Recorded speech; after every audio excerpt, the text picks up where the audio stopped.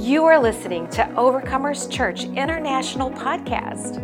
Here at OCI, we are dedicated to our vision of building strong people and building strong churches.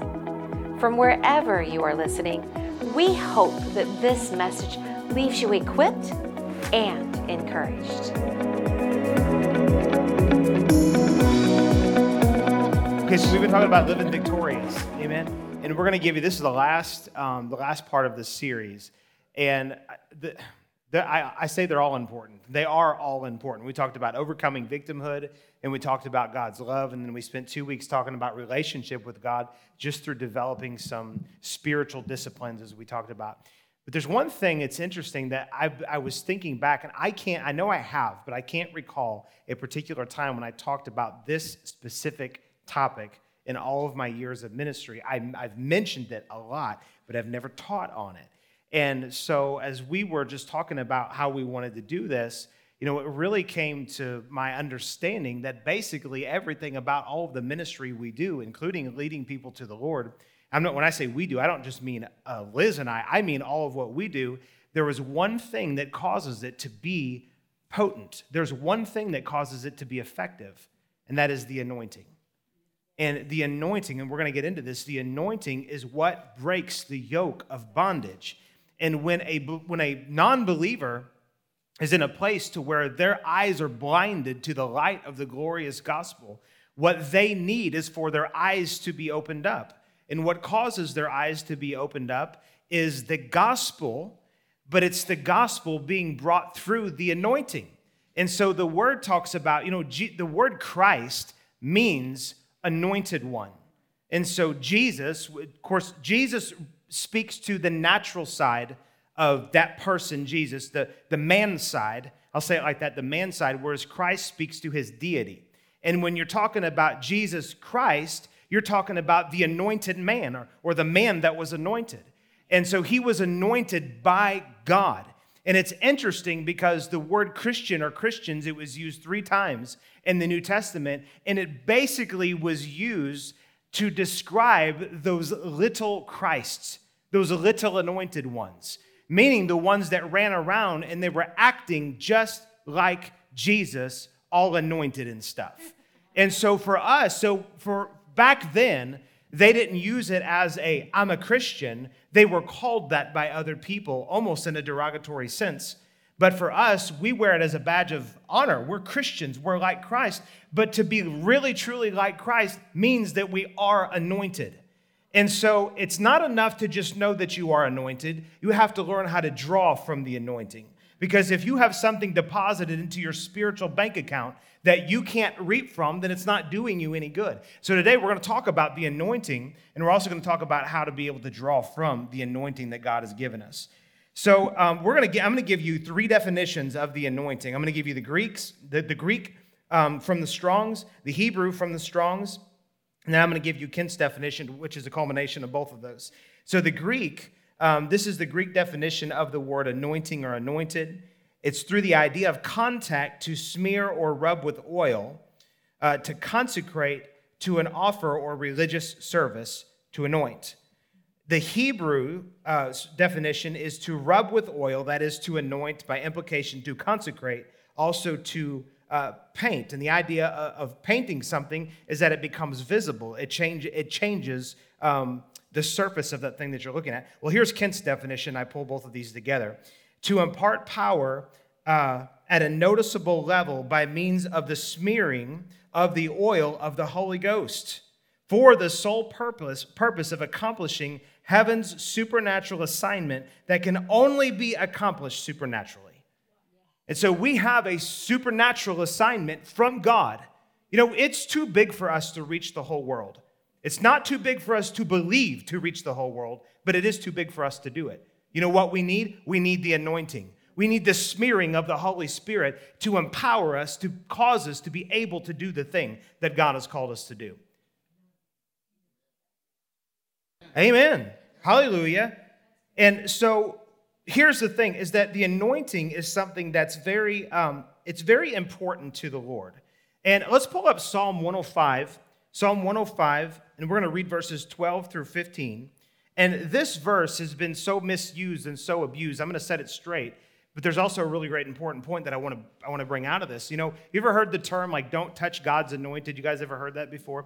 Usually it's in reference to the guy in a pinstripe suit who thinks he's above everybody else, and it's like, don't touch me. I was even at a service one time, and if I said this, nearly everybody in this person would know. Everybody in here would know who this person is. I was at a service one time, and the worship was going on, but the leader of that particular service, extremely well known.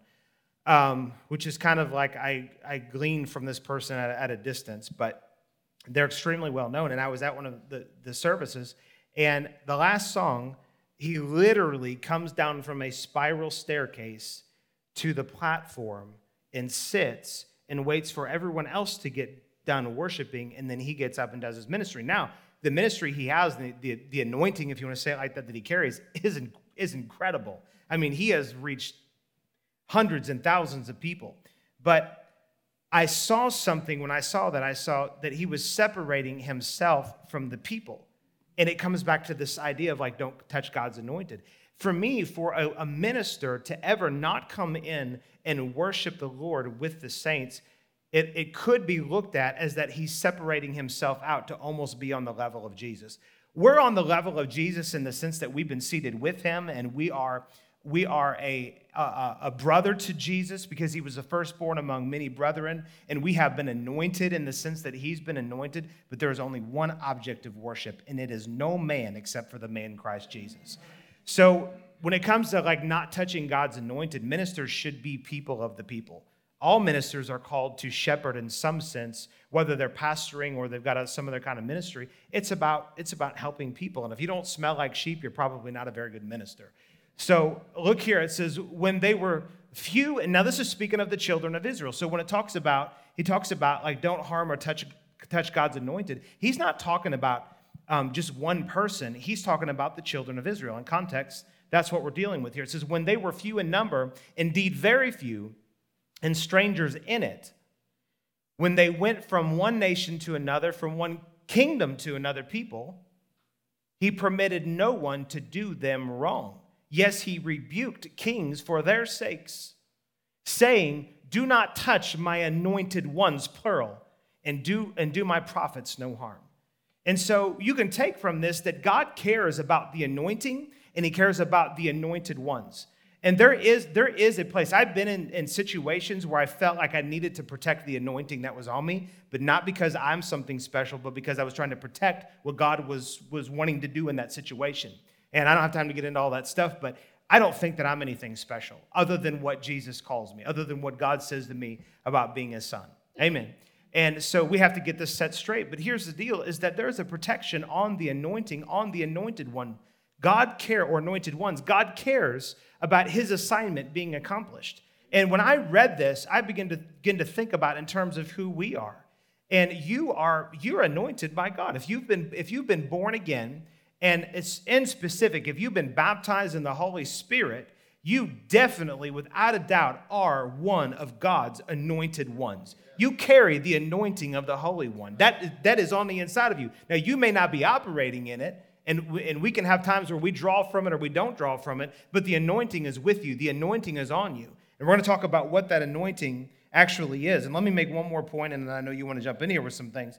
In 1 John 2, verses 20 and 27, we're going to pull these up here and look at this just to show you that you're one of the anointed ones, all right? And so in verse 20 of 1 John chapter 2, look at what it says here. So 1 John 2 and 20, it says, but you have an anointing from the Holy One, and you know all things. Now, don't anyone run around here being like, I know it all. I've got the Bible says right here.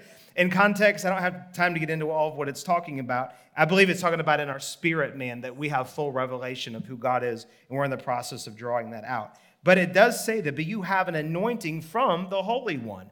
And you have to always know when you're reading something in context what it's talking about. And this book was written to the church. This wasn't written like if it was just written to Timothy from Paul, you might go, well, that's just speaking about Timothy because he was in the fivefold ministry. But this is actually talking about the saints. That's who John was writing to here. And then in verse 27, it says, but the anointing which you have received from him abides in you, and you do not need that anyone teach you. That doesn't mean that there's not a place for this right here to where there's teaching and instruction. But if you go on and look, it says, but as the same anointing teaches you concerning all things, and is true, and is not a lie, and just as it has taught you, you will abide in him. And so really, this is talking about the Holy Spirit, I believe, bearing witness, and that he's the one that's able to teach you, because he is the true teacher, amen? So it's not saying that it's wrong to have teachers teach you things, but it's saying that the Holy Spirit is the one who can bear witness, and that is part of the anointing that you have from God. But know this, that you are anointed. And that God protects the anointed ones. He cares about the anointed ones, and he cares about the anointing that the anointed ones carry. Because he cares about his commission, and he cares about us accomplishing what it is that he has for us here on the earth. So the anointing is the thing that will cause us to be in victory. That's right. Amen. Hallelujah. And one thing that I love that this says that John was saying, he was talking about abiding. And sometimes we get so much into striving of how do I abide? How do I abide? How do I be one with the Lord? How do I? And this is saying that the anointing that we have received is the thing that helps us abide. So there isn't any striving in that. There's just that receiving of I am anointed. I am God's chosen. I have him and he has me, and therefore we are abiding as one. That takes the pressure off of us. Yeah, that's exactly right. Amen. So what is the purpose of the anointing? This is a great question that we need to be able to answer. And we're going to answer this, and I believe that it's twofold. There's a purpose for the anointing. Number one, and I think that this might be the primary one, but really there's two very important points about what the anointing is for. And when you think about anointing, the reason that oil was almost always involved is that it's the oil is a representation. And oil is hard to get off. If you get oil on you, it's kind of hard to get off. And that's the goal, is that when you're smeared with the oil of the Holy Spirit, it sticks with you. It stays with you. When Jesus was baptized in water, he was also baptized in the Holy Spirit. It's the same time when the Holy Spirit descended like a dove, is what it says. And when the Holy Spirit came and rested on him, it says that it remained on him. What was that? That was anointing. That was God anointing Jesus with the Holy Spirit, which we're going to get into that in just a second. But the anointing, that's why oil is often used. But the oil isn't significant. What's significant is what takes place spiritually when faith is attached to it. And anointing is a spiritual substance. It is a spiritual substance. And it's incredibly important for us to understand, because what God has placed in us, what he's deposited in us, is substance to do the thing.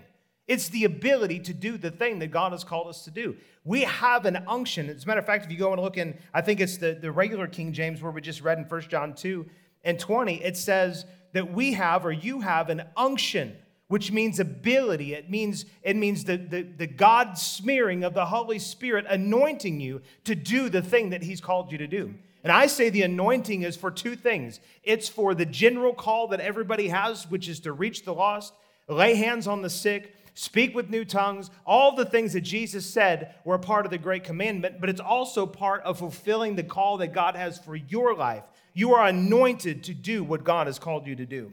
And so we can see here, let's look in 1 Samuel chapter 16 and verse 13. We're going to bust through these verses really quick, but to really build a rapport here about the anointing. And it says in 1 Samuel 16 and 13, this is where David was anointed as king. It says, then Samuel took the horn of oil and anointed him in the midst of his brothers. I love that. Oh my gosh. Let me read it and I'll come back and say something. And the Spirit of the Lord came upon David from that day forward. So Samuel arose and went to Ramah. And so, it was interesting here that he was anointed in the midst of his brothers. What the natural people around you will tell you that you don't have the ability to do. If God anoints you to do something, it doesn't matter what anybody says about your natural ability. It doesn't even matter what you say about your natural ability, other than it's probably hindering you from stepping into what God has for you. But the anointing causes the Spirit of God to be in you. You are anointed, so you do have Him. And the more you recognize it, the more you draw from it, the Holy Spirit rests on you, and that's where the unction comes to actually be manifest in your life. This is like when you get in the presence of God and you just start getting all tangled up with the Holy Ghost in a really good way, then you come out all wet with oil. And when you do that, miracles happen. When you do that, boldness comes over you. When you do that, you can step into the thing that you've once been afraid. Suddenly, courage will rise, and you'll be able to do the thing that God's called you to do. The anointing is the difference maker. The anointing changes things. Jesus had to be anointed. The apostles, the early day apostles and disciples, they had to be anointed to do the call that God had for them. You and I also need to be anointed. And it's kind of a twofold thing. We are anointed, which is fine to recognize that, but it doesn't do any good if you don't draw from what it is that you have. So how do you draw from it? Well, you go back and you spend time with the anointed one. I'm getting ahead of myself. But when we do that, that's when we come out all wet with the oil, the anointing oil of the Holy Spirit, and we can see miracles. I remember one time that Ron and I, and some of you had heard this story, but one time Ron and I, we went to this meeting. And there was only a handful of people there, maybe 15. We thought there was going to be hundreds, and we drove to Texas for this meeting, and there was about 15 people there. And we're like, okay, well, awesome. And so, but we stuck with it. We did it, and we had several nights in a row where we had meetings, and it was just powerful, man. The only way I can say it is like the anointing was flowing in the room. And we came out of that so excited, and we were going to go. It was really late. We were going back to the hotel. And I said, man, let's go to the gas station and get peanuts. And he's like, okay, whatever. Anyway, but we were just so excited. And we pull in there, and there's this guy waiting there to get gas. He's got a gas can. He's trying to get some money or whatever. So we go up and start talking to him, and Ron goes and picks up his gas can and goes and gets some gas. And so I'm standing there, and I'll just say all this as quickly as I can. I'm standing there, and I start asking the guy some questions, and he's like, I got cancer. It's all over my body. And then he takes my hand, and he says, see, feel right there? And he had about like a large marble size knot right there. And I said, you know what? I said, man, God can take care of that. I said, we're going to pray for you, and you're going to be healed in Jesus' name. And he just kept on whining about not having money and blah, blah, blah. And it's fine. I stopped and I said, whoa. I said, wait a second. You're worried about your money? You're worried about getting gas? And I'm telling you that God's going to heal you of cancer? I said, what are you talking about, man? And he's like, oh, okay, well, let's do that. And I said, okay, good. So I prayed for him. Ron is my witness. God is my witness. I prayed for him. And then after I prayed for him, Ron comes over. I said, here's your gas and whatever. And then Ron's like, do you know Jesus? And because we just had oil dumped all over us. And it was going like that. And he's like, do you know Jesus? And he's like, well, and he's like, you need to get saved. So the guy's like, okay. And so he prays with them, and he gets born again. You know, when it talks about compelling them in, it's everything just short of hog tying them and dragging them in. You need to compel them to come in. And so he got saved, and I said, man, what's going on with your body? I kid you not. He goes just like this, and he goes, oh. This is like a 50-year-old grown man. Oh. He sounded like a little girl. He was so excited. And I said, what's going on? He said, man, that lump right there is gone. And then he goes, well, there's just a little bit right there. And it went from, in like 3-4 minutes, maybe 5, it went from a large marble to a BB size right there. Praise God. So then his wife gets out of the car, and she comes over, and she's like, what's going on over here? And he's like, these guys prayed for me, and I just gave my heart to the Lord. And Ron goes, ma'am, have you given your heart to the Lord? So then she goes, well, no. And he said, you need to get saved too. So we got them both saved, and at least healing started in his body, and really a miracle that took place right there. Why? It's because we had saturated ourselves in the anointing. The anointing is what causes us to have what we need to do the things God's called us to do. Hallelujah.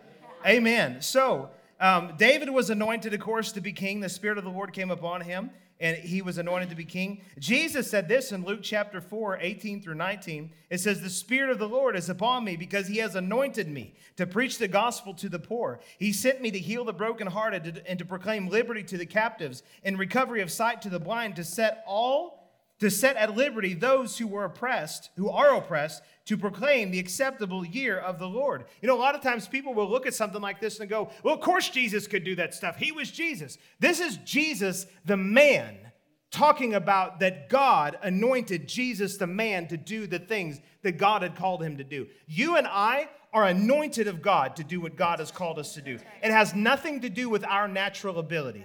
But it is good for us to open our eyes up and say, Lord, I want that same thing. I want to operate in that same thing. If Jesus needed to be, think about this with me for a second. If Jesus needed to be anointed, if he needed to be anointed, because it says that God anointed him, the Spirit of the Lord is upon me because he has anointed me. If Jesus needed to be anointed, how much more do you and I need to be anointed and to continue to draw from the anointing and draw from the confidence that comes from the anointing? So Jesus, he actually went and he became even more confident because here's the scenario in Luke chapter 4. He got baptized in water, also baptized in the Holy Spirit. The Spirit came upon him and remained on him. Then immediately the Spirit led him into the wilderness where he fasted for 40 days and he was tempted by the enemy. And when he came out, let me read this so I don't botch it, but when he came out, it makes this really, really important point. And it says, I don't know where it went. I'm in 4. Wow, that was a lot of buildup for a total letdown right there. No. Oh, it's before. There it is. Yes. Oh, sorry. Yes, there it is. Okay. He came out of this is in verse 14. He had just come out of the wilderness. I have a really great point with this. Verse 14. Then Jesus returned in the power of the Spirit to Galilee. Why? I mean, you got to remember, everything is written for a reason. Why did it say that he returned in the power of the Spirit? Because it was emphasizing what happened to him. And then I say this, what happens whenever we see God help us overcome, it causes confidence to rise in us. In Jesus, he went from being baptized in the Holy Spirit, then he went into the wilderness, and what did he do for 40 days? He overcame the wicked one. He overcame the evil one. How? By his own ability? No. You got to follow the timeline. He was baptized in the Holy Spirit. Then the Spirit led him with the Spirit's leading and the Spirit's power to overcome what the enemy had brought. And when Jesus came out of 40 days of kicking the devil's butt, he was robust in his faith. He was saturated with anointing oil. And then he goes into the synagogue and says this, the Spirit of the Lord is upon me, for he has anointed me. And so anointing comes 2 ways. It comes through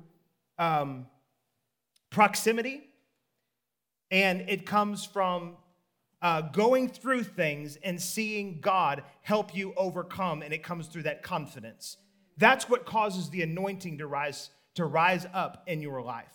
And so if you're going to be anointed with something, if I was going to take oil and anoint you, I wouldn't anoint you from here to the back of the room. I think I've seen some people go like that, maybe to do some anointing things, but the way the Bible talks about laying your hands on, right? So it's proximity. If you were out the door, or if you were in another place, I couldn't anoint you. But the way that I would anoint you is I would come and I would lay hands on you and I would pour oil on you. Who is the anointed one? It's Jesus. How do you get the anointing of Jesus? You get in close proximity with him and allow his anointing to be poured on you from him personally. So the first thing that we said here, and do you have anything you want to say about this being set apart here? Number one reason, purpose for anointing is to be set apart to accomplish God's work. And, you know, I love Luke 4:18. It says, the Spirit of the... This is something that we all need to take ownership of and proclaim and speak and speak it and speak it and speak it till it gets on the inside of us. If we want the boldness, they didn't pray for boldness. They acknowledged who God was on the inside of them. And because they acknowledged who God was and what they saw, he he could do, then they had empowerment to go and continue to do the work of the ministry. Yes. And so when we say the Spirit of the Lord is upon me and he has anointed me, the Spirit of the living God is on the inside of me, and he has anointed me. That's right. When we have to encourage ourselves. We have to tell ourselves in the physical, natural, who we are in the spirit. We have to partner with what God says. How better than to say what Jesus said? That's if right. Jesus had to say it, how much more do we have to say it? The Spirit of the Lord, he is upon me, right. and he has anointed me. What has he anointed me to do? To preach the gospel. That's right. That's right. He has sent me. He has sent me to heal the brokenhearted. So anytime you don't feel sufficient in yourself, good. That is That's good. Right. In right. our weakness, guess what? He is made strong.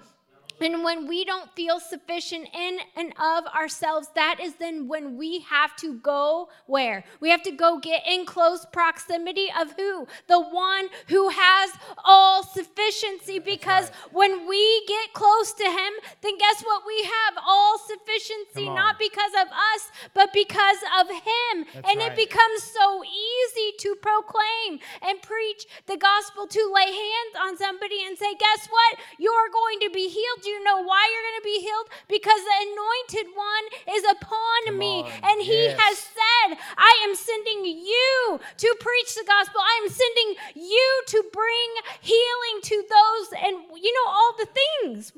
It's not us. Yes. But it is him in us. It is when we get so close to him, when we acknowledge him in all of our ways, when we say, I don't have it, God. He said, good. I know you don't have it, but I have it. Yeah. And when you press into me, I will make the way. Hallelujah.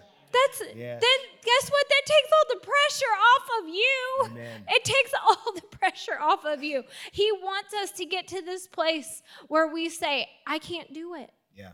But you can do it. And not only can he do it, he wants to do it, and he will do it. Most of the time, he just needs us to get out of the way. Yeah. So he can make himself known through us. Come on. Powerful. Woo! Amen. So this verse here in Acts 10:38, it says how God anointed Jesus of Nazareth with the Holy Spirit and with power, who went about doing good and healing all who were oppressed by the devil, for God was with him. Who's with you? God is with you. What has he anointed you with? The Holy Spirit. So what do we need to do? We need to take the Holy Spirit and confidence in who we are, have confidence in the fact that God is with us, and we need to go and do likewise. Jesus was the perfect representation of who the Father God is. He was the firstborn among many brethren, meaning that there would be many more that would come after Jesus. That's you and I. We are not Jesus, but we are like him in the sense that we are anointed just like him to do the same things that he was called to do. We also are called to do those same things. But it says that he was anointed with the Holy Spirit. Here's how I view it. It's bad theology to say that you need to continue to be baptized in the Holy Spirit. But it's also bad theology to say that once you're baptized, you don't need any more communication with the Holy Spirit. You only got to receive the baptism of the Holy Spirit one time. When I see in the book of Acts on the day of Pentecost, and by the way, Pentecost is not a denomination. It's a scriptural thing that took place where the Holy Spirit came and rested upon them and filled them and rested upon them because they needed it. Come on. And so it's right to say that we only need to get baptized in the Holy Ghost one time, but we're supposed to continue to have interactions with the Holy Spirit in different ways so that it's just like having a fresh oil poured on us. Amen. Sometimes, your car, you kind of almost only need to fill it one time with oil, but then sometimes you need to go back and change it every 3,000 or 5,000 miles or whatever. Amen. And so that's kind of what it's like with you. You need to go and you need to allow the Holy Spirit to give you freshness. So the first reason that we talked about as far as the purpose for the anointing is to set us apart, and we are set apart to be empowered to accomplish God's work. And here's the other thing, and we're going to say this as quickly as we possibly can. Oh, thank you, Jesus. Isaiah 10:27, it says, "And it shall come to pass in that day that his burden will be taken away from your shoulder and his yoke from your neck, and the yoke will be destroyed because of the anointing oil." Second thing that the anointing does is it breaks bondage. It breaks, a yoke can be one, I'll say one of two things, maybe more, but I'll give you two things. One is it could be some kind of sin, some kind of something like that could be a yoke of bondage. And the anointing will break that off. But it also could be a season that you're in your life to where the Lord's saying, I want you to go from here, and I want to expand you and cause you to go to something different, something bigger. I want to enlarge your territory. A couple of months ago, I gave a message, maybe it was a little bit longer ago than that, maybe 3, 4. I gave a message about us going from the 30 to the 60, and the Lord showed me this. It was confirmed with a couple different things about going from the 30 to the 60. That is, part of that is an increased measure of anointing. The anointing breaks the current level or mold that you're operating in, brings you into the next, and there's a fuller and greater measure of anointing that flows in that greater place. So the anointing breaks the yoke off. And a yoke is like this. When you yoke oxen, it confines them to doing this thing. And the Lord has got bigger fields for us to plow. And so whatever is constraining us that should not be constraining us anymore, the anointing will break the yoke. How do you get the anointing? How do you increase in the anointing? Spend time with the anointed one. When you spend time with the anointed one, it will become hard it becomes impossible to not accomplish the thing that God wants you to accomplish. And it doesn't matter the roadblocks that are in the way. There is no roadblock that's too big or sin that's too big that the anointing of God can't break off of your life to bring you into the thing that God's called you into. David had everything against him in the natural. David was the greatest king that Israel ever had. It says that Jesus is established on the throne of David forever. Think about that. A natural man, our Lord, is seated on his throne forever. Throughout all eternity, it will be known that Jesus was seated on the throne of David. That's an incredible thing. And when you look at that, obviously David won't be king in heaven. Jesus is king, amen? But there's a lot about that. And one of the things that we can draw from that is the fact that if you go all the way back and look, which I just read it, but if you go and look at the story in more depth, David was not known amongst his brethren as even his own father. Even his own father didn't think enough to bring him in the lineup.